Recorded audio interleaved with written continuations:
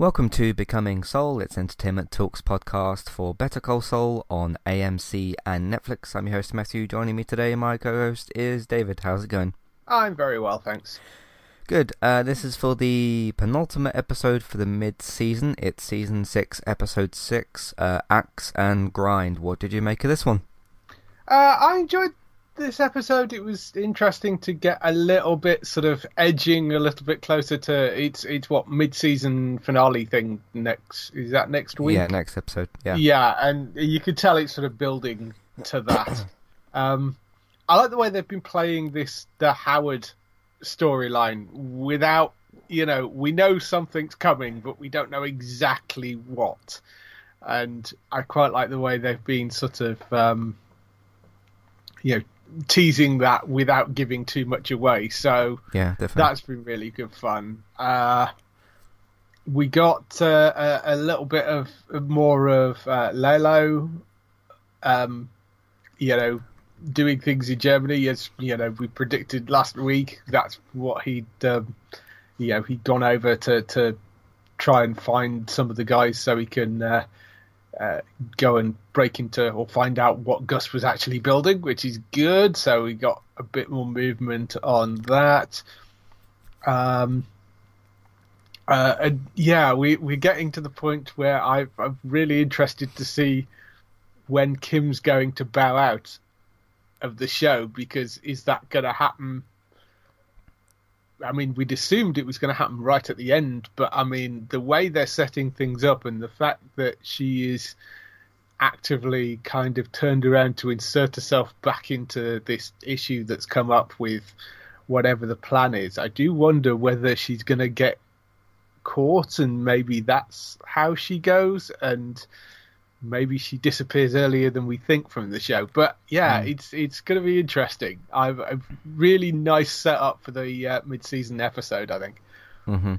Yeah, regarding Kim, I really liked that final scene and everything. That was quite thrilling and quite sort of like high intense Breaking Bad type of thing, especially with the type of music that they put into those sorts of scenes.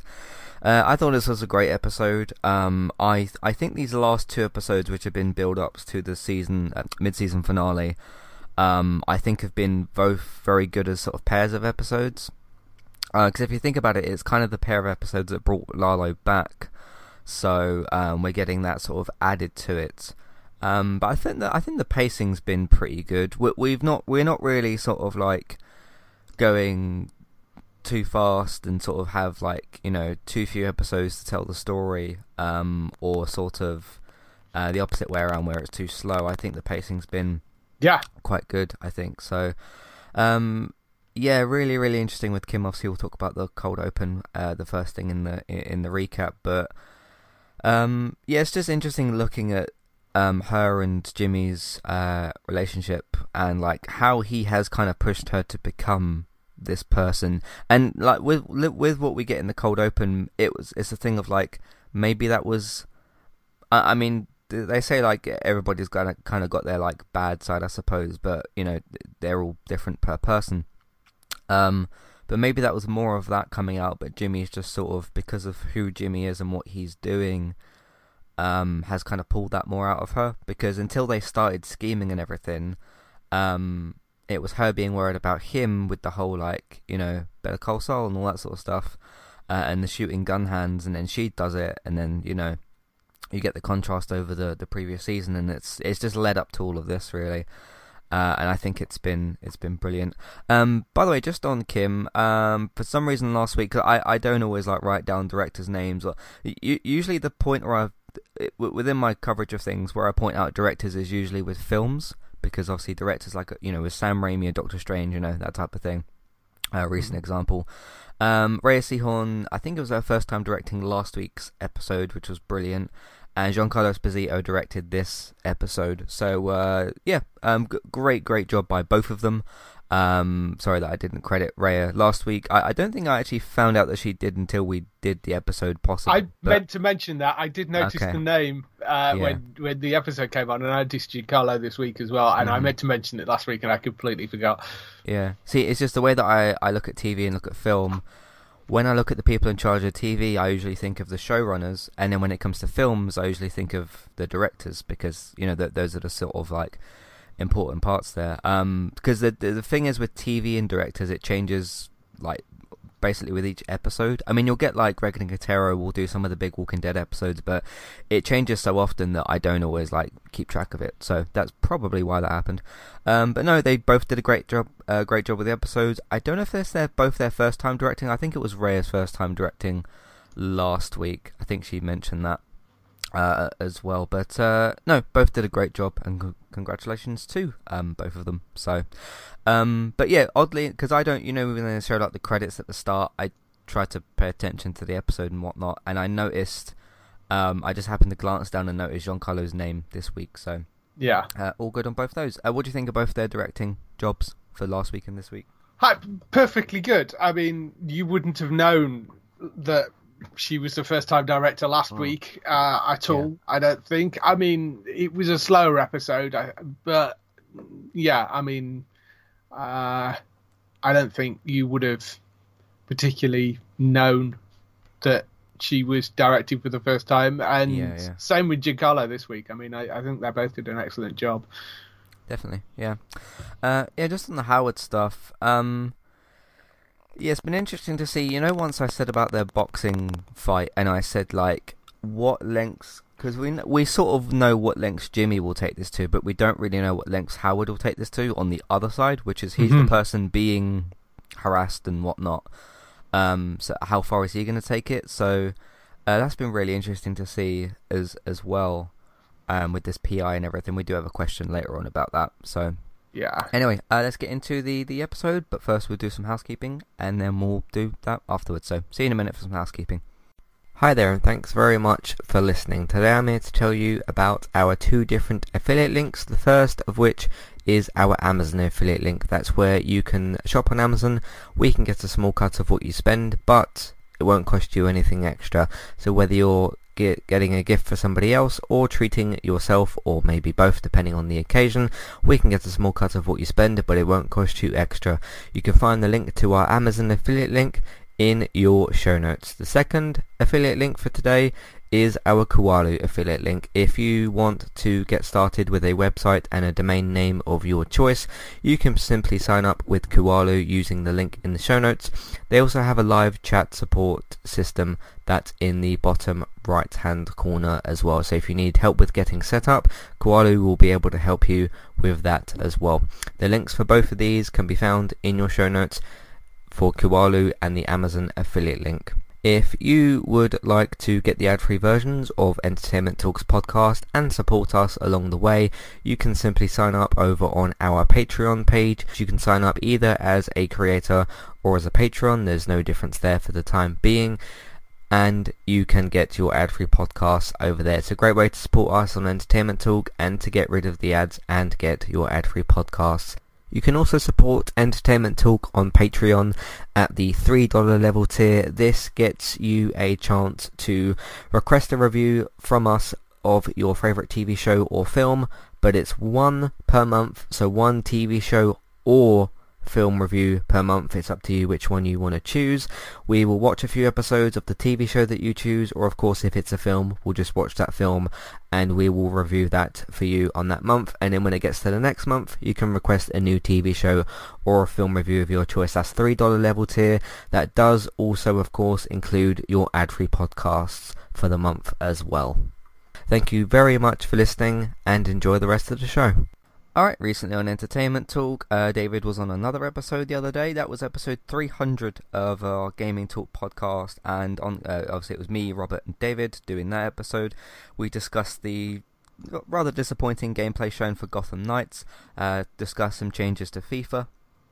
We talked about a bunch of COD stuff, well, I sort of did, but talked about that and the fact that you got Godzilla and King Kong on that game for some reason. And also did a quiz. I came up with the questions. You and Robert attempted to come up with the answers. We're not going to spoil, obviously, who won that, but that was really, really fun to do. And that was a quiz between Robert and David. And that was pretty much that episode. So that was really, really good. That's episode 300. So you can go and enjoy that one. Did a podcast, or part of a podcast which was attached to another one. It was me talking about ideas for Toy Story's future, and I had quite a few of them. So I decided to take part of that episode out and release it as its own separate thing. It's still in the episode I originally put it in, but now you can listen to it individually. I also did an episode called What's Going On with Marcus Rashford. It's part of a United Cast episode. He's been very out of form this year. It kind of was sort of sudden and strange and everything. There's lots of things that have happened to Rashford and around Rashford this season. None of them are excuses per se. They're just more sort of, here's some things that happened in and around his life that may have affected him. Because we do have to remember, as much as we have high expectations for these people involved in the industry, they are all human at the end of the day. So I talked about that. The Toy Story thing I talked about a minute ago was part of another episode called my Lightyear Preview Podcast. Of course, one of the many things getting released next month is the Lightyear film, which is an origin story, of course, for Buzz Lightyear. So I did my preview podcast talking about all of that, and of course I love Toy Story, so I had a really good time talking about all of that. Over on the Disney Plus Hulu Star thing side of TV, I did a season 1 review for How I Met Your Father. It's of course the spin-off from How I Met Your Mother, the very popular show. Gave it a don't skip rating. I didn't love it, but I thought it was very good. I had a good time with it, and I'd recommend that you don't skip it, because that's the rating that I gave it. So that was that review. That's like a full breakdown review and everything, but the first half is spoiler free. Over on the Analyzing Television podcast, I did an episode called The Problematic Piers Morgan. He's got a new show called Piers Morgan Uncensored, which is ironic considering why he was fired from Good Morning Britain in the first place. But he's one of those types of people that does what he does. And he's got a new show called Piers Morgan Uncensored on TV Talk or something, which apparently not very many people are watching. The episode wasn't just focused on him, it was also focused on problematic people in the industry that have, I guess, problematic opinions and that kind of stuff. So, but focused a bit more on recent events to do with Piers Morgan as well. So there's that one. Over on the other United Cast for the FA Youth Cup, which was of course played by the youth team. They won the Youth FA Cup, which is really good. Garnacho sort of standing out in those games, which was great. So I talked about all of that. Did a video game review for Sifu. It's of course the fighting game from Slow Clap, the developers over there, and I gave that a don't skip rating. Again, didn't massively love it, but I really enjoyed a lot of parts of it, so gave that a don't skip rating. That's completely spoiler free because it's mostly gameplay focused anyway. Did an episode called Top 5 Best Apple TV Plus Shows, and I don't need to explain that episode. And I also did an episode just before that called, which is a Why You Should Watch episode, which was talking all about Foundation. That is a spoiler-free episode designed to discuss the show's qualities without needing to give it like a full breakdown and everything, but still talk about why the show's so good, who's in it, what it's about, where you can watch it, all that type of stuff. That's more of a recommendation type of review. Anyway, that's what we've been up to recently on entertainmenttalk.org, and you can find us on your favourite podcast platforms. Alright, let's get into the recaps. The opening that we've got for 606 Axe and Grind. In a flashback, teenage Kim's mother expresses outrage after Kim is caught shoplifting jewelry. After the store manager allows them to leave, Kim's mother shows her pride and reveals that she stole the necklace and earrings Kim tried to take. But the store owner here is really generous. I think sort of sees that he reads the room here a bit and sees like, okay, the way this mother is having a go at her child, and he thinks she did this deliberately, of course, but yeah, I like the shopkeeper's kind of actions here. I mean, sometimes you do have to look at a situation like that, I suppose, and see like, okay, this is a kid, and how exactly you sort of treat that. But because I mentioned this cold open in the pre-talk part that we do, kind of goes to show a little bit of like sort of Kim's bad side, but kind of Kim's, I don't know, getting talked into things kind of thing, or being part of something like that, because there is some parallels you can draw between, I suppose, this version of Kim and then Kim sort of pre Jimmy, if you want to call it that, pre Soul more so, and how she wouldn't really get involved in this type of stuff, and then Kim now, I suppose. I see. There's a couple of ways you can look at this, because Right. for me, that also shows that there has that sort of desire to maybe break the rules a bit has always been there in Kim. You know, she did. Right. She got caught, but she did try and go and steal stuff. And it also shows that there is some background to that in the mother as well.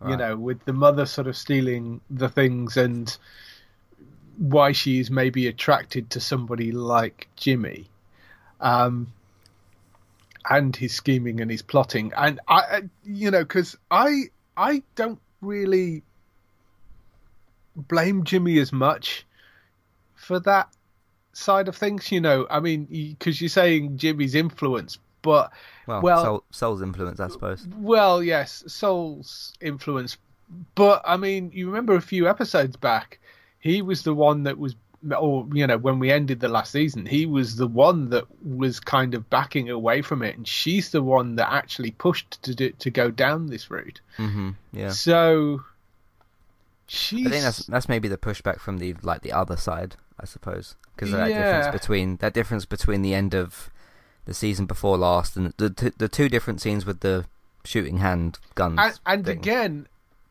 the episode this week, when things start to go wrong, it's Kim that, Jimmy's ready to bail. Right, yeah. And wants to be safer about it. It's Kim that's the one that's pushing them to the edge. And had she not got involved with Jimmy, they might not be in this situation. But Kim's kind of the one driving it right now. Mm-hmm. That's where I think there's been some interesting change in their relationship, because previously it was kind of Soul pushing the idea and Kim fighting back against it, but slowly coming to his side. And then as she's pushed past that, Soul or Jimmy's was almost pushed the other way, which is why there's an interesting difference between this season and the last one. So yeah, the roles have flipped to a certain extent. So yeah, I thought this was an interesting little thing just to show the background of how Kim grew up, the fact that she had a mother who was almost encouraging the bad behavior, and how she spent a lot of her adult life kind of fighting against that, but equally it's still in her as well. So yes, Jimmy Soul has been something of an influence, but Kim is the one that's kind of taking control of it here. And which is really interesting. And it's really her that's driving it. So that's a very clever bit of writing as well, because had it being entirely Kim, Jimmy or Soul pushing Kim into doing this, that's what makes me think that Kim is going to get caught, because it puts it in a situation where if it had been Jimmy that had been pushing for her to do it and she gets caught, then that doesn't post Jimmy Soul in the best light. But it's Kim that's actually pushing it at this point. And if she gets caught, it's kind of her own fault, because Jimmy was the one that was going, actually, no, we should stop here. Or we should live to fight another day. And I think she should do it another day or something. Live to fight another day and kind of we'll figure it out. And she's like, no, we're doing this now. So it does make me wonder whether we're leading up to is Kim getting caught in this, and whether this bit of sort of that she was caught before, and Jimmy has to come and try and bail her out in some way. In the same way that her mother came and bailed her out, even though her mother's also on the wrong side, which Jimmy is also on the wrong side.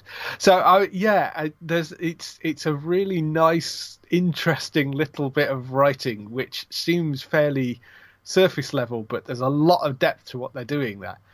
Yeah, it's good stuff. Let's move on to main story. Howard has a strained conversation with his wife Cheryl and tells her that he is attempting to solve the Jimmy situation, basically. Howard's investigator reports that Jimmy and Kim keep a regular routine, with only one variation being Jimmy's recent $20,000 cash withdrawal, which has a lot of money. I can't remember if we've had scenes before with Howard and his wife. If we have, it's been a long time. Yeah, I don't remember that either. I don't remember any scenes between. Maybe there was one in like season 1 or 2 that was like ages ago that I can't remember. Yeah, very interesting to see these parts with Howard, because this is a very kind of like A-B conversation kind of thing. Yeah.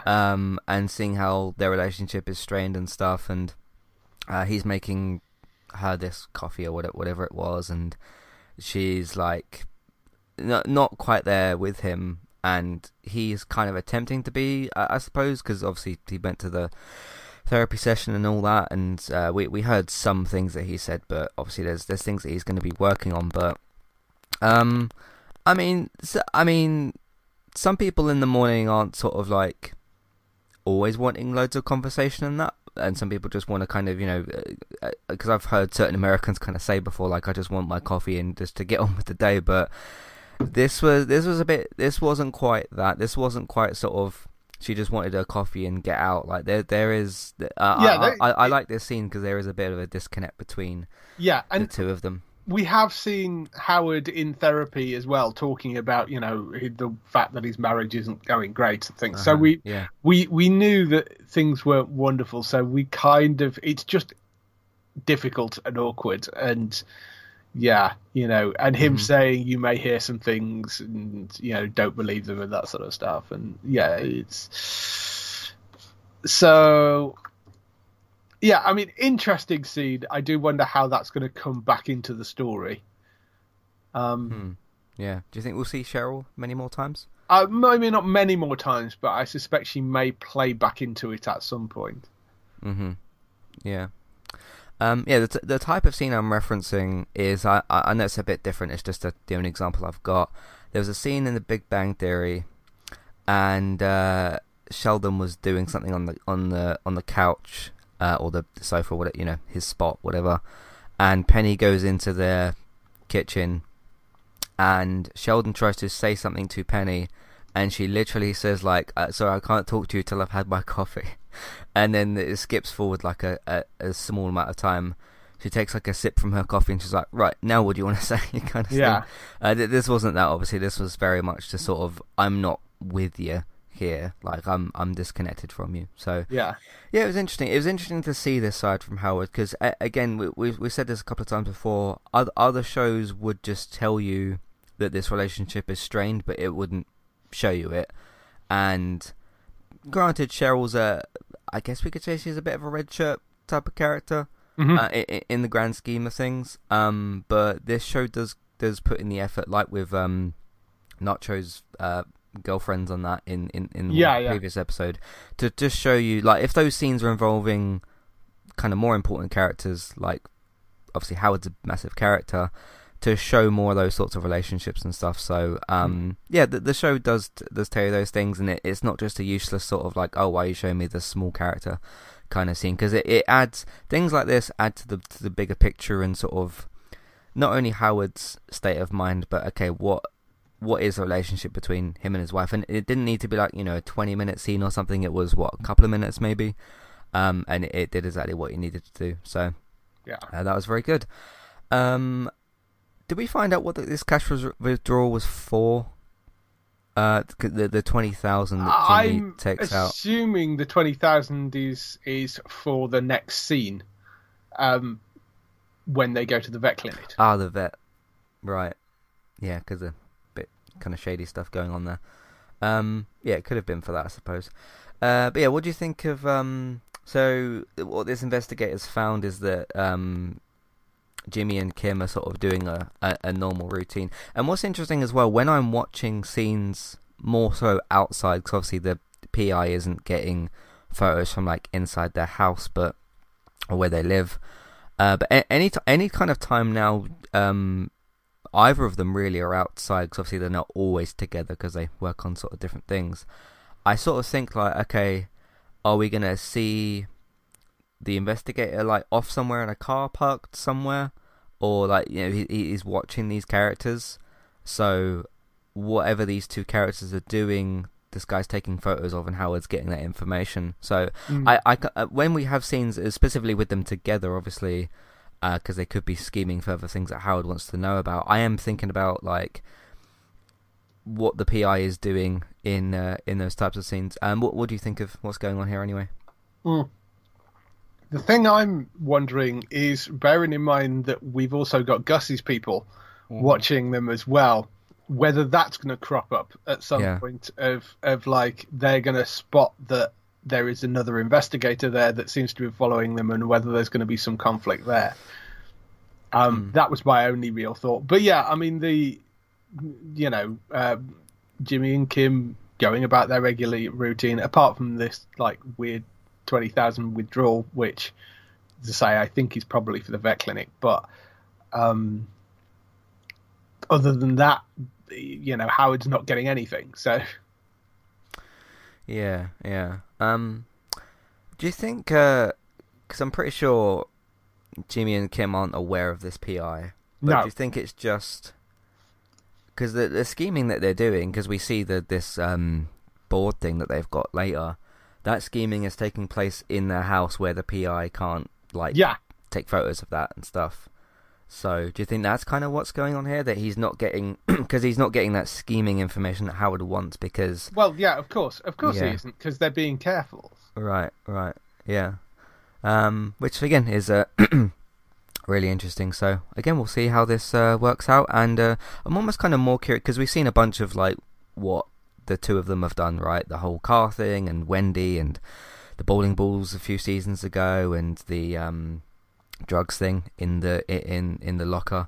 I'm almost more curious because like now that we've seen a bunch of that from Jimmy and Kim's side, I'm kind of almost more interested to see.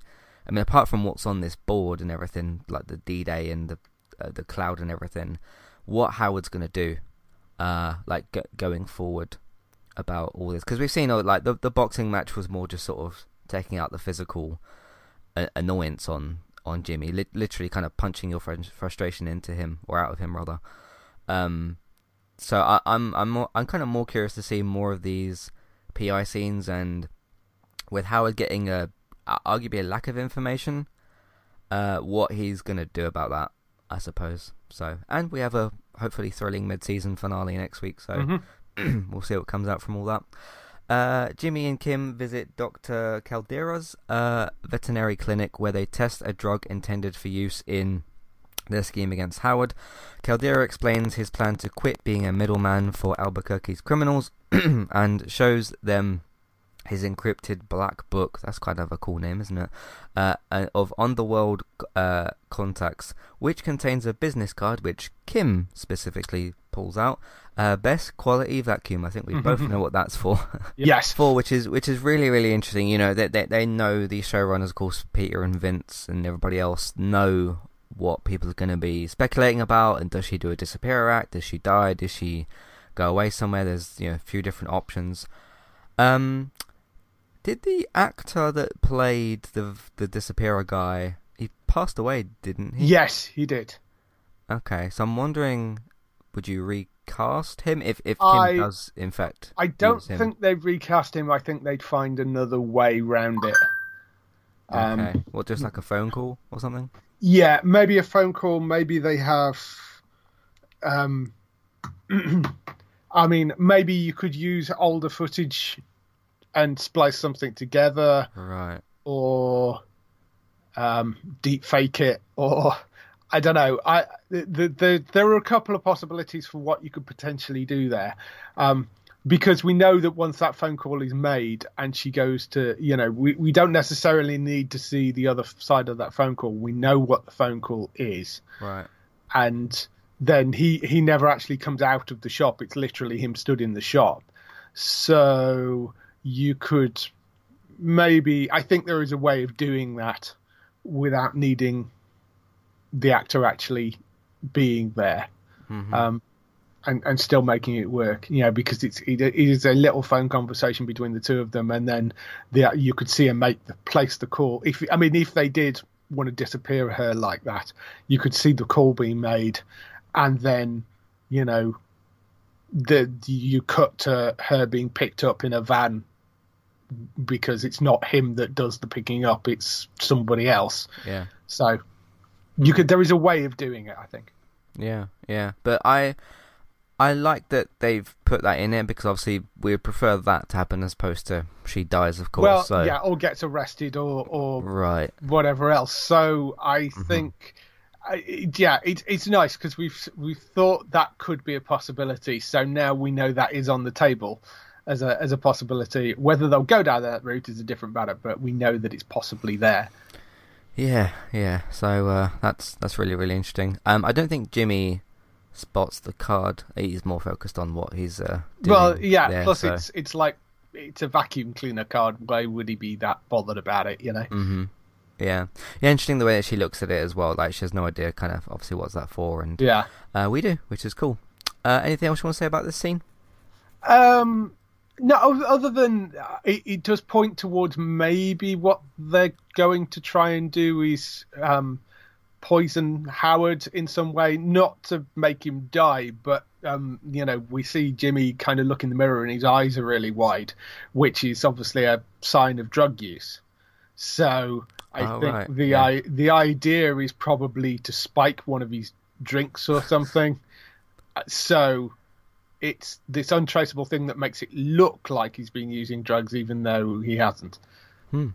Yeah, again, they could use that on him, so that would be very, very interesting. Clifford invites Kim to I'm going to say this wrong, Santa Fe luncheon? Yes. Or something? Yeah. Yes.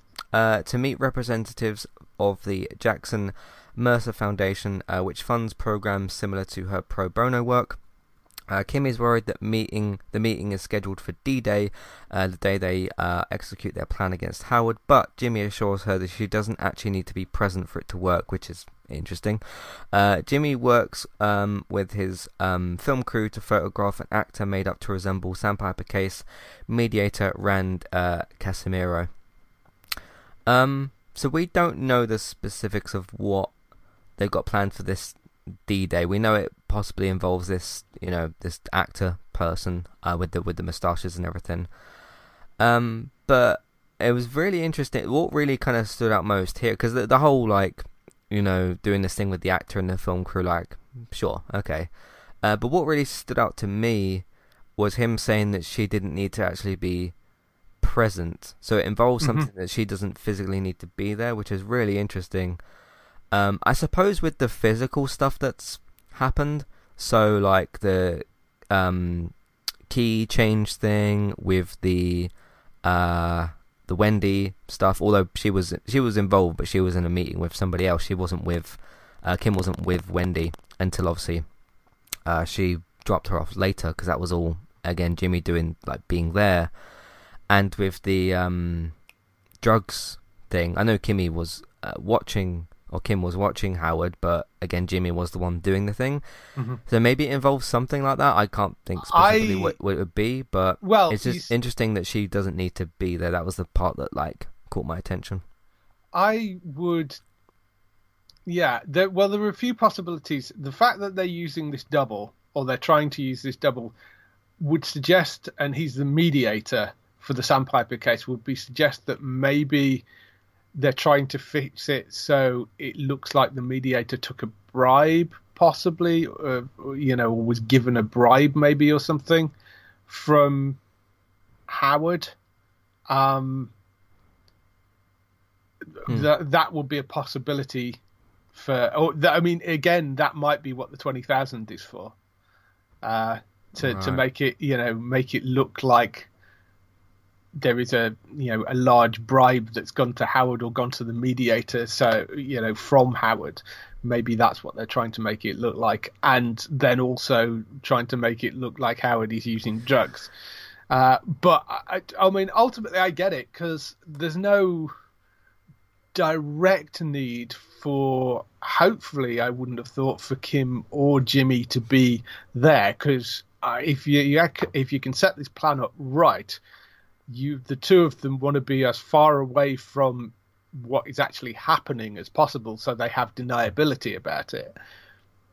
So it sort of makes sense that Kim wouldn't necessarily need to be there, and Jimmy only probably needs to be there to direct everything and make sure it goes okay.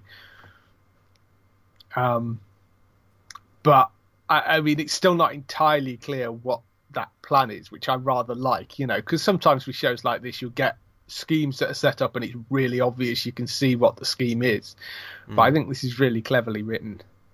Oh yeah, definitely, because you get a gist of what they want to do, but you don't know exactly how they're trying to do it. It's like, it reminds me of the TV show Hustle, which used to be on the BBC, which had these wonderful, elaborate kind of setups as they scammed somebody, usually a person that deserves scamming, but they would have these elaborate setups where they scam somebody, and you got bits of what they were doing, but you never got the entire story, and until they sort of revealed it all the end. And I suspect that's probably what they're doing here. So I really like that. I'm very intrigued to see how this whole plan comes together, or doesn't, at the end of it. Yeah, doesn't mean it's going to work, does it, I suppose? No. Because that could also be one of the downfalls of Kim, if she gets caught in some way, shape or form. And given that she's the one that's pushing things a bit more here, she might do something that Jimmy hasn't planned, or possibly something. Who knows? I do remember that show, actually. That was a while ago, wasn't it? Yes, it's going back a bit, but it was a good show, that. Yeah, I kind of remember some of it, so... in Germany, let's switch over to different characters. In Germany, the label from the sculpture Lalo observed at Margaretta's home leads Lalo to Casper. After chasing him down a bit, Casper strikes Lalo with the blunt side of an axe, but Lalo uses a razor blade to slash Casper's face, then severs Casper's foot with the axe. Ouch. Lalo gives Casper his belt for a tourniquet, then prepares to interrogate him about his work with Werner Ziegler. Lalo's very lucky here, because if that axe is twisted around the other way, he's probably dead. So initially, because the scene is like purposely slightly more dark, he hits him with that axe, and like the sound that they use, obviously, in TV and stuff, when somebody's gurgling on blood. I thought for a second that was what Lalo was doing. And I thought, wait a minute, did he actually catch him? And I rewound the scene like twice, and no, it was the blunt edge. But because I couldn't like fully see his stomach and what end of the axe he got hit with, so I tried to take a bit of a better look. But he's very lucky they decides to do that, because it's interesting that Casper's the one that ends up being more wounded. He's the one that loses a foot, which Lalo's very kind of like casual about. Well, which is interesting. Yeah, you expect it, but it's still kind of like, wow, you just casually cut that guy's foot off, and now you're telling him to like tourniquet it as if it's like really normal. But again, that's the sort of thing that Lalo does, I suppose. So he's trying to find out more information. Another like really cool heist-esque sort of scene, because obviously we got the one where he was breaking into Margaret's house in last week's episode, involving the dog. I thought this scene was brilliant. I thought it was intense. I thought there was about 5-10% chance that Lalo died, but then I knew in the back of my mind that sort of, this isn't the way you take him out, but show could be surprising, and that type of stuff. What did you make of this Lalo scene? I could have predicted that it was Casper that he was going to go and end up seeing, because there were a few guys left over, but Stefan Kafernick is probably the best known actor out of that little group, because he played Colossus in the Deadpool movies. So that was, I mean, I kind of thought, or I kind of hoped that that was probably the actor that was going to end up back in the show, because I think he's one of those faces that some people may recognise. Not everybody, but I think some people might recognise. Even though, I mean, he was CG'd in Deadpool, but I think the voice people know. So it was. I kind of predicted exactly what was going to end up happening here. He was going to end up going after Casper, and then Casper would obviously lose that fight in some way, and end up giving up, what he needs to give up. Because at this point, why wouldn't he? He's got no real loyalty to Gus, I guess. Mm-hmm. Yeah. So, and he's just had his life threatened. So, I don't see why he wouldn't give up the location at that point. And lost his foot. So there's that. That's not very good. So, but no, Lalo's still a really great character to watch and everything. And especially in these types of scenes where he's like, got to do some action stuff. It's pretty good. So, yeah, again, we'll see what he's trying to do here, and I guess we'll find out in the next episode also. It isn't written here, but there is a scene that did catch my attention, mainly because it's to do with something I'd spoken about before. There's a scene where Francesca and Kim are talking, and Kim does end up, I think, in the office. Yes. Well, not in the back part of the office, the kind of reception area. Yeah. And I kind of did a fun speculation thing where I said, like, okay, we know in Breaking Bad she isn't in, obviously, the office because she's not in the show.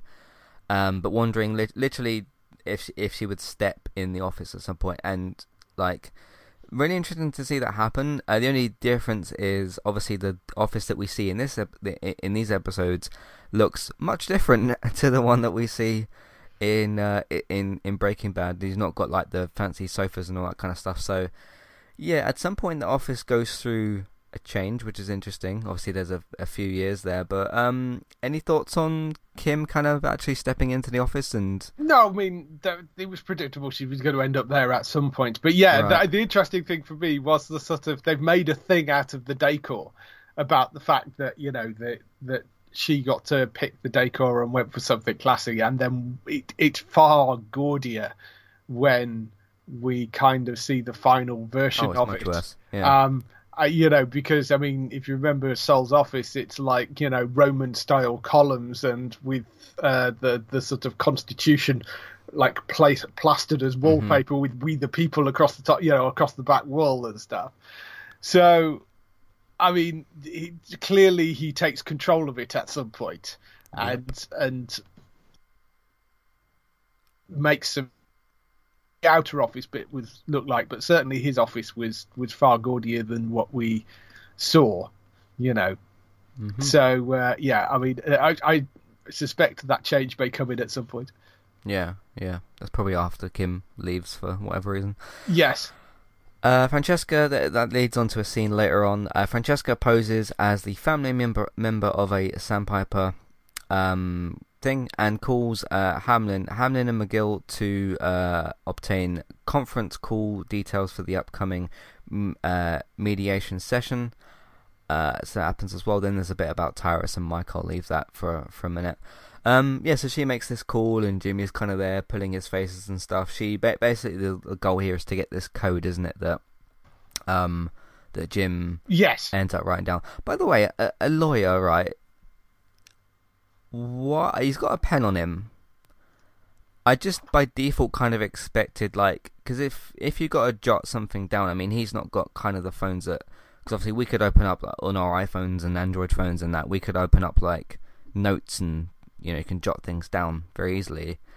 I'm kind of surprised that as a lawyer, where you need information is very, very useful in that job, like for people's names or addresses or phone numbers, or in this case codes, that he hasn't got paper, like a tiny little notebook thing where he can just. Yeah, well, two things. One, it's Jimmy, so right.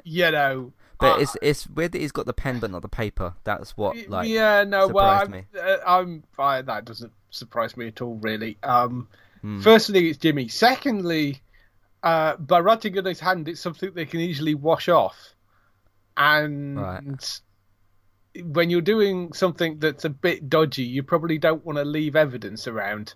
So, both of those things are... I mean, he may have had a pad somewhere on him, but maybe you don't want to write it there. You want to write it on your hand because it's easy to get rid of. But yeah, that's possible. Yeah. So, but I just thought, Anyway, so, what did you think of this phone call and whatnot? I mean, Francesca's getting sucked into that world as well, and he does kind of get a bit irritated with her when she's kind of questioning it, and he's like, I paid you way over the odds for this job, just do what I ask, kind of thing, So, yeah. Do you think he's getting slightly pushy? Yes, I mean, he is getting a bit pushy there, but I mean... Not over the top, but still like...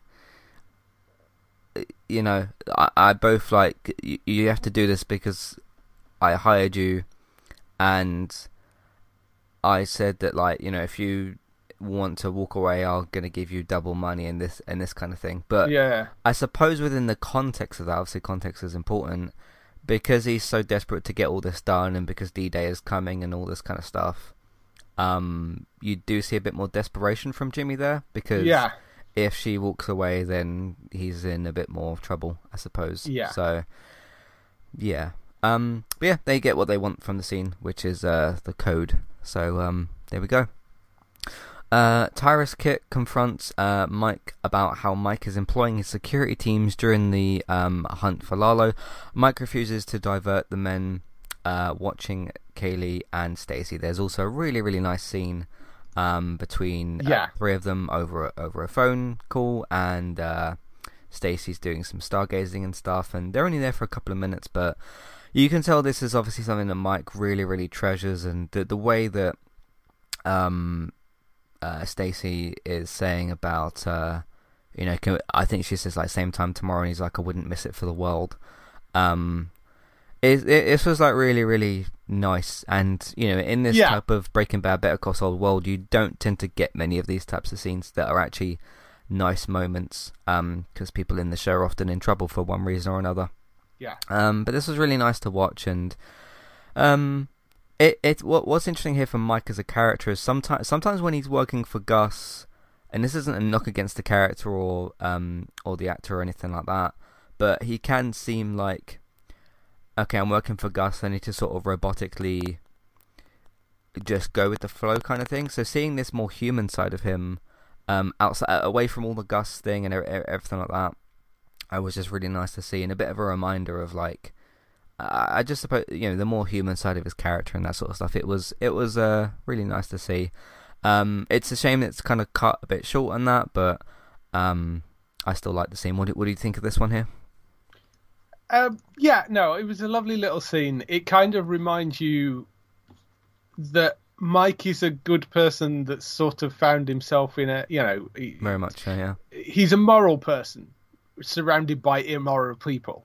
I mean, that's what it sort of boils down to. He has a code. I mean, maybe not moral, but has a code to a certain extent, So, and you entirely get why. I mean, because Kaylee and Stacy aren't particularly likely to be in any trouble, but there is a very small percentage chance that they might be, and Mike is going to do everything he possibly can to protect them after everything they've been through. So, I get it. There is a certain code for that, and makes perfect sense to me. But that was a lovely little scene where he's sort of, he's watching through the binoculars and stuff, and teaching her where the stars are. I really like that little scene. It's really sweet. Yeah, it's good. So what Tyrus obviously is picking up on here is, because initially I thought he was referring to the people that are watching Kim and Jimmy. It's probably them and the people that are watching, because I'm assuming there's separate groups of people that Mike's hired, because Oh yeah, Kaylee and Stacey, Kim and Jimmy are going to be completely different locations. So it's probably got two like small teams watching these two people. He's got more than two teams. That's sort of the problem. There are teams all over the place watching every possible location. And but I suppose because what Tyrus is saying, with them being stretched thin, and Gus is mentioning that and everything. But there's reasons why Mike needs these people to be looked after. So yeah, of course. Yeah. So yeah, I wonder if like Gus will pick up on if Tyrus will say something to Gus, or I don't know. I doubt it. I think, yeah. We'll see, but I doubt it. Tyrus is in Breaking Bad, I think. I'm not sure. I think he is. Yeah. Right. And then on D-Day, so yeah, the end of the episode does take place on D-Day. Jimmy purchases a bottle of. It had a name of the bottle of booze, but I just put special booze because it's expensive and special. That's all you need to know. But it's surprised to see Casimiro at the liquor store. He really gets shocked by this. And his arm is in a cast, something not depicted in their fake photos. Jimmy calls Kim to suggest aborting the plan and doing it later, regrouping after her Santa Fe meeting. But she insists that they do it right now, basically, and swings her car around and is heading back to Albuquerque. And that is the dramatic end of the episode. Yeah, like you kind of said, she's the one that's like, you see this moment from Kim, and she's on the phone and kind of thinking like about how to pick this up later, and you see this moment from her, this sort of little change in her maybe, and yeah, she just swings that car around and she's back the other way. So what does she have planned to do with that? I don't think she has anything planned when she first turns around. I think she's thinking, well, if we don't do it now, when are we going to, or when can we do it? This is the perfect opportunity. This is what we've been working towards.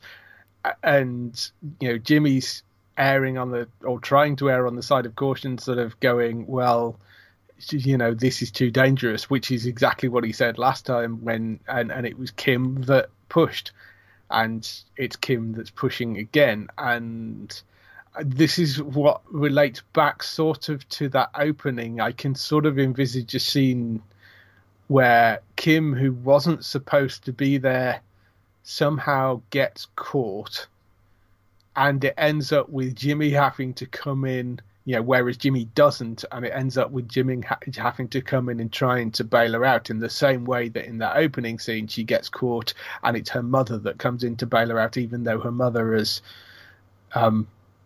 also slightly shady. So I think there's possibly some interesting mirroring going on there for what maybe is to come, or some sort of foreshadowing for what maybe is to come. But I mean, it's Kim that's that ultimately it would be Kim that's got herself into this mess because Jimmy wanted to pull the plug. What will be interesting as well is, because we've had like the pushback the other way, which is Jimmy letting off ever so slightly and Kim pushing more. We know at some point that Jimmy goes full soul. So like, how does Jimmy kind of get pushed back the other way again? Well, see, if you actually look at some of the stuff Jimmy did, he's always been fairly cautious.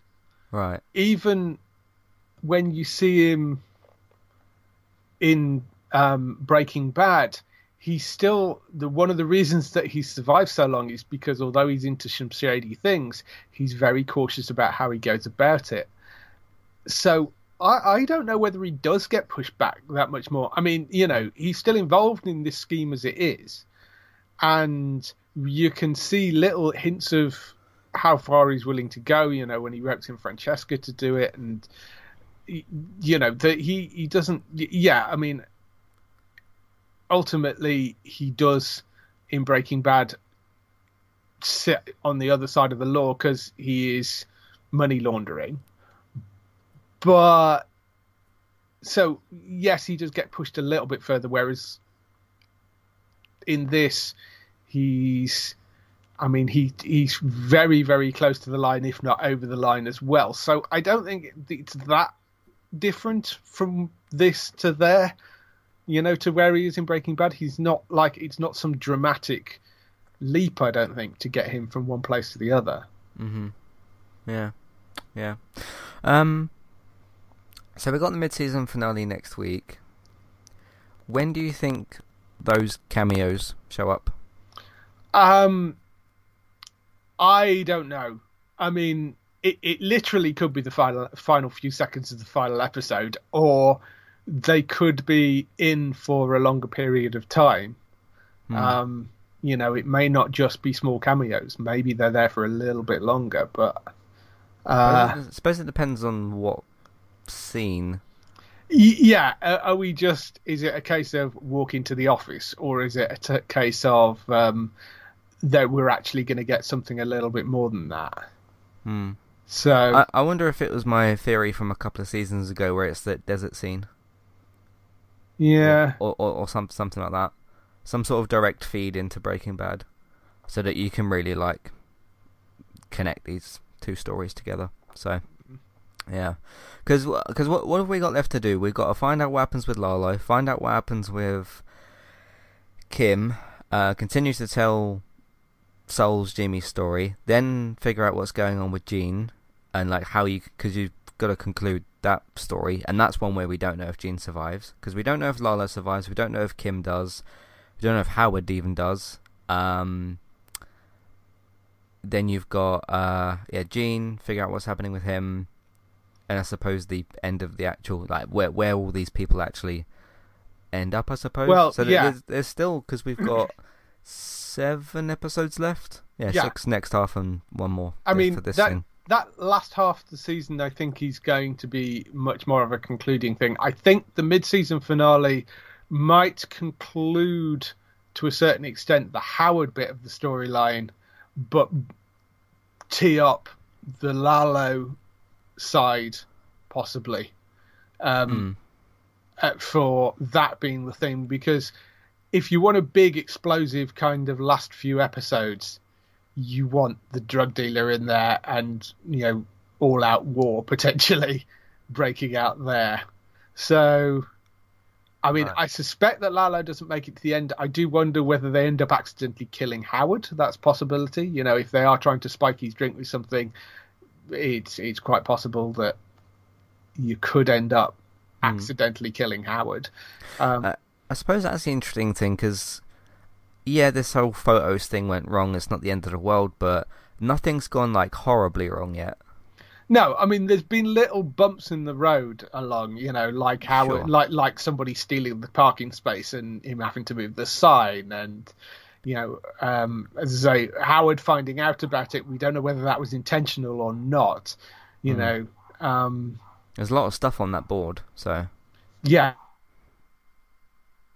there'd be into this. So I mean, I don't know. But that's what I rather like about it. We can't see the whole picture yet, which is quite nice. Even though we know the other side of the story, we don't know the middle, that little piece. Yes. So yeah. All right, that's the end of the episode, and we'll see what Kim does, I assume, next week. So yes. Interesting. We didn't get a mystery cold open. The cold open was pretty clear. So, but they do actually still tell a normal story sometimes with that. So. Yeah.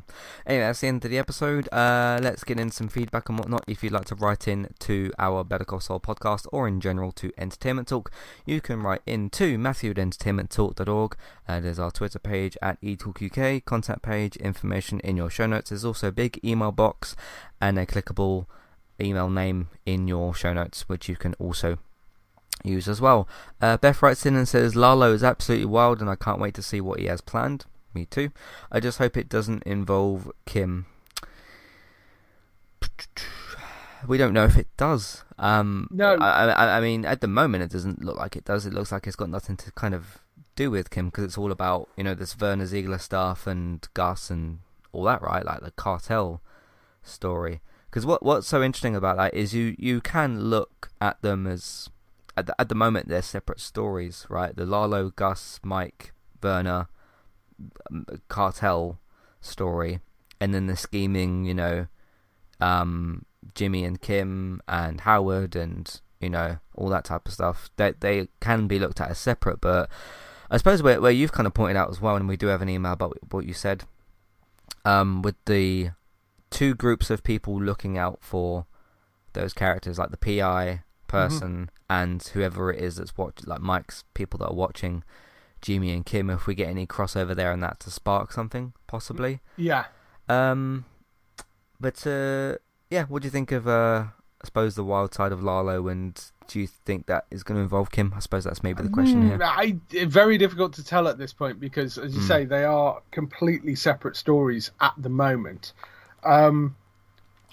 Yeah, it's possible, because if you're going to drag Jimmy over into that side of things, then, I mean, I don't know. There are a couple of ways you could do it. You could either take Kim out with the Howard storyline, and that takes her off the board in some way. That then leaves Jimmy on his own. And whilst he's a little more cautious and it's Kim that's pushing, there is also... he then loses his sounding board. He then loses the person that will... might still push, but he's also the person that would go, well, yeah, okay, I don't think that's a great idea, but how about we do it like this? So she is the person that maybe is the kind of ballsier, more intelligent one out of the two of them that maybe will see angles that he doesn't. So if he loses his partner, regardless of which one that's driving it, if he's then out on his own, is that going to make him more vulnerable and potentially make more dubious decisions because Kim isn't there to go, well, hang on a minute, we could be a bit sneakier about this.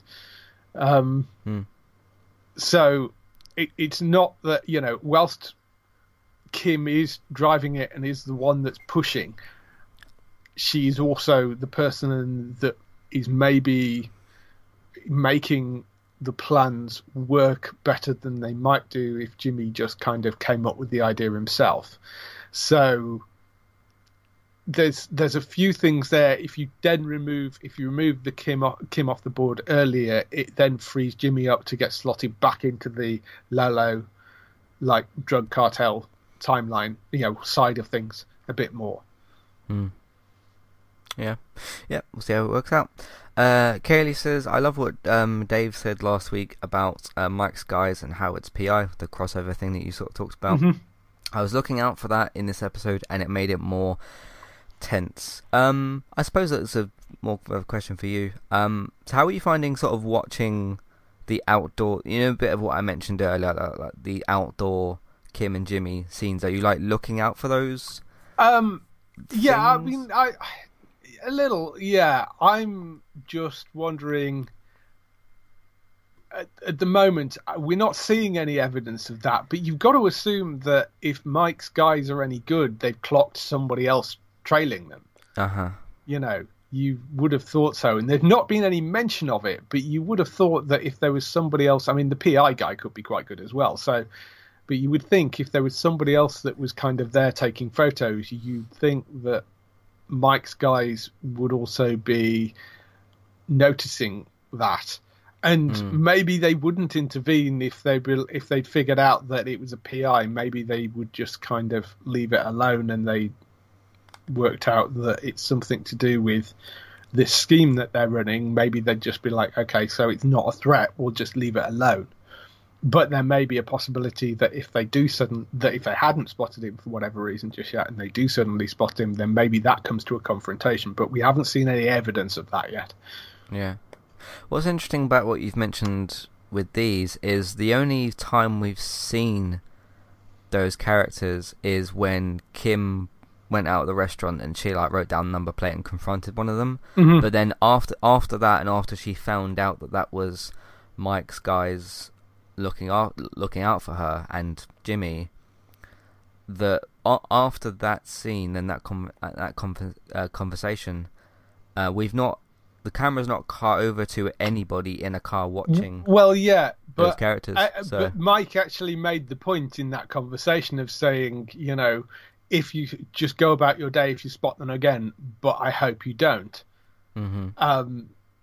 Because that's sort of the point. Is Mike probably went back and had a go at them for the fact that, well, she saw you. What the hell are you doing? They're getting too close. They're getting too close. They need to make sure they're unseen. So it sort of makes sense that the show isn't showing them either. But we know they're there because they're, because they're still going to be. Mike said so. Yeah, because Mike said so. So we know they're there, but it makes sense that we're not actually seeing them. Yeah. And lastly, Harrison says, Matt, you mentioned it being interesting to see more Breaking Bad things or people as we get closer to the end. Anything in particular you want to see? I don't have any specific requests of can you show this building or the school that Walt worked at, or have them drive past the Walter White house, or show Badger, or I don't have any sort of I really want to see this Breaking Bad character or this location, because I trust that when the show wants to show me those things, so the relevance that Spooge had and Wendy had in those episodes, because they had specific reasons for being in the episode. That's where it comes to cameos in entertainment in general, because obviously got a few things going on with Marvel at the moment, and that's all kind of fun and everything. But I suppose it's about how you manage who's in what episode and why. I remember when I talked about Mandalorian's second season, and there was a few more characters in the first season. Obviously, you had a bunch of the other different characters, but they all had none of those characters were in those episodes because oh look, it's so and so's here, isn't that cool, isn't that fun? It was more sort of this character's here to do this thing, and then once they did that thing, they either went off screen or did something else. Yeah. And it can be, I think everybody could maybe agree that in certain, it depends which IP you're talking about, that oh, this person showed up in this thing, wasn't that really cool that we saw so and so in this film or this episode, or oh, this Marvel character came back in this thing and that was really cool. So there's a cool way, there's a cool and fun way that you can do cameos, and there's a way that you can have if you want a character to actually show up and have full conversations, so Spooge and Wendy do, and arguably Wendy's a bit more involved in stuff, and obviously she was part of involvement in the whole Howard thing, so there was a real good reason why she was there. That's a better way to do it. So instead of just, I don't know, Jimmy's driving across the street and you see Badger in the background or something, and he's walking down the street, then you might go, oh look, it's Badger walking along the street, but that's not one that you need to do necessarily. So if the show's got reasons to show me oh, look at this Breaking Bad location or person or whatever, because with Saul's office, there's a very good reason why that's in there, because it's moving forward with, that's the office that he ends up in. It looks different now to what it does in Breaking Bad, but you've got to progress that story in the right way, and they are.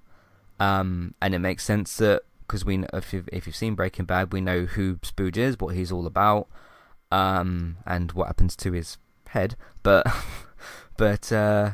him being in that type of office looking for a lawyer like Saul also makes sense. So I don't have any specific I want to see this character in this scene just because it will be fun to see a Breaking Bad character. So yeah, I'll just let the show give that stuff to me when they feel like it's a good idea. How do you kind of feel about all that, cameos and appearances and things? Yeah, I think as long as it makes sense, I'm fine with it. Like you say, I mean, Spooge was a bit of fan service in that. Sure. That could have been anybody that they put in there, and they just decided to use Spooge. But it does make sense for him being there. It just, right. But that was a little bit more fan service. Wendy makes more direct sense for the show because she's more involved in the story. It makes sense that they would use her particularly there. So. And they were specifically looking for a person that does what she does. Yeah, exactly. And with the other upcoming Breaking Bad cameos, I mean, I think yes, that probably is a certain amount of fan service, but as long as it works, it fits into the story, and it actually helps drive the story forward, or in that case, connect it directly to Breaking Bad. Yeah, that's okay. If it's just kind of somebody walking along in the background, or I'm not really that concerned about that sort of stuff. I mean, it's fun to spot like little things that pop up every so often, in the same way that they do it in Disney movies. Like Disney films will hide things from other Disney films. It's like that are on the characters or in the background. Pixar tends to do that. Yeah, Pixar does that quite a lot. And it's always funny when you spot those little things. But those are sort of your proper kind of straight up, well, we'll shove it in because eagle-eyed fans will get a laugh out of it, or but there's nobody from the main show or from Breaking Bad that I'm desperate to see particularly. I mean, I would be quite happy not to have other characters necessarily show up unless there's a story reason for it. And every time they've done it up until now, generally there's been a story reason for them being there. So yeah. What because we don't, I can't remember if we know what year, like let's say in this episode, what year and date and stuff it's supposed to be, because every now and again I do kind of wonder, because obviously this is supposed to line up to Breaking Bad, which introduces Walter White and then you tell his story. What Walter White is doing now at this point in the story. But I'm not sure how far off that's supposed to be from that pilot episode. And yeah, because the pilot is Walter's birthday, isn't it? I think. Yeah. Yeah. I don't know exactly. I mean, I think. I mean, the Better Call Saul, according to the series. Yeah, he's set about 6 years before Breaking Bad. So, presumably... So, it's about 2002 when we start the series. So, it's going to be sort of 4 to 6 years probably beforehand, because there isn't that much time that's gone, like, from the start of this series. And Breaking Bad is set in 2008 to 2010. So... Yeah, there's probably 4 or 5 years beforehand. In which case, what Walter's doing is being a high school teacher. Yeah, that's probably what I thought. So, anyway, that's what we got for you for this week's episode. We'll be back, of course, for the probably dramatic mid-season finale. Any quick little predictions at all? No, I mean, it's very difficult to tell. I wouldn't surprise me if Kim gets caught. That sort of seems to be, I feel that's maybe where they're teeing it up towards, of Kim ends up being in trouble, because it's been her that's kind of been pushing and pushing and pushing. So I don't know. That would be my gut feeling, is that it ends up with Kim in a dangerous situation. Yeah. Yeah, I mean, because you got the Lalo stuff, you got the Kim stuff, and you got the Howard thing. I kind of agree with the point that you made earlier, which is, I think if you, not drag, but if you pull over the Howard scheming thing to next half of the season, you've only got, 6 episodes left, which isn't a ton of time. So I do think you need to probably see... Well, I mean, the next week is the D-Day for the Howard thing, so it either succeeds or fails next week. There will be, there'll be fallout from that, I'm sure, that goes over to next season, whatever happens. But the bulk of that story should come to an end next week.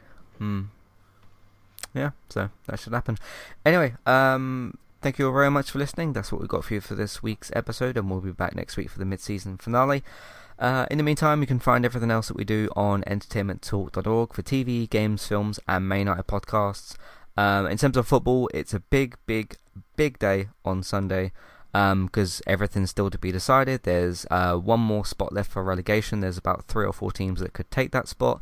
The Premier League itself has got to be decided, and although I don't want Man City to win the league, I really don't want Liverpool to win it. So at the moment Man City are 1 point ahead, and I'll probably be talking about that on Sunday as well, and also the European spots, which we are a part of that, because we'll either be in Europa League or Conference League next season. Depends on West Ham and what we do against Crystal Palace. So that will be a big episode on Sunday, because I won't only just talk about the Palace game. I'll probably talk about who's gotten relegated, who's won the league, all that type of stuff. So look out for that then. Big episode on Sunday. But yeah, TV, games, films, main eye podcast. Take a look out for all of that.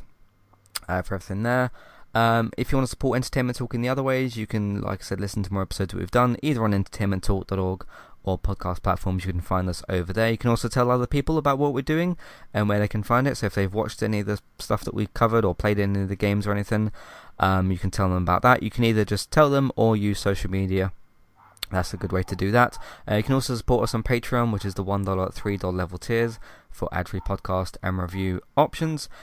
TV and film news, obviously geektown.co.uk and Geektown Radio. There is a busy time for TV and film news at the moment. What's going on with that? It is insanely busy over here right now. We've just come through the upfronts. In fact, they're still going on this week, so that's when they announce all their new shows and things. So I'm starting to get trailers and stuff for those, so they will be going up over the next few days for trailers for some of the new US shows. Of course, last week was what we refer to as the TV bloodbath, where they cancel everybody and renew their shows. So there were a lot of renewals and cancellations, particularly if you're a fan of anything on the CW. Half of their shows have gone. So there is a roundup post up on the site for that. Also on Geektown Radio this week, Matt was on, and we did a sort of post-TV bloodbath analysis on that, as well as doing reviews of Lincoln Lawyer, How I Met Your Father. You talked about some of the Apple TV shows as well. So, yeah, that's on a slightly longer version of the Geektown Radio podcast, which you can find on geektown.co.uk and on your favourite podcast platforms as well. Cool. Let's go and check that out. Geektown.co.uk, Geektown Radio. Those episodes drop on Tuesdays. You can also find Bex doing her pretty much daily streams and regular streams on that. You can find her by looking for Trista, Bytes. You can follow her on Twitch, Twitter and Instagram for her different posts. So go and have a look at that. You can also follow me on Twitch as well at eTalkUK for my different gaming streams. Did a few more of the career mode episodes and that type of stuff. The game clips and the Twitch archives, I think, are both up to date on the YouTube channel, of course, because I archive them over there. So the game clips and stuff, there's a whole bunch of them over there, not just from COD. There's like Last of Us stuff and Star Wars and Dying Light, that sort of stuff, so check out that. The YouTube channel I just mentioned, where all that stuff is archived, is Entertainment Talk Plays. That's over on, of course, YouTube. By the way, somebody put a comment about one of my grenade kill clips, and that comment is a week old, and YouTube didn't tell me that the comment came in, so that was that. Yeah, YouTube doesn't tell you stuff. YouTube's a bad platform. Anyway, thank you very much for listening, and we'll see you next time. Goodbye. Bye.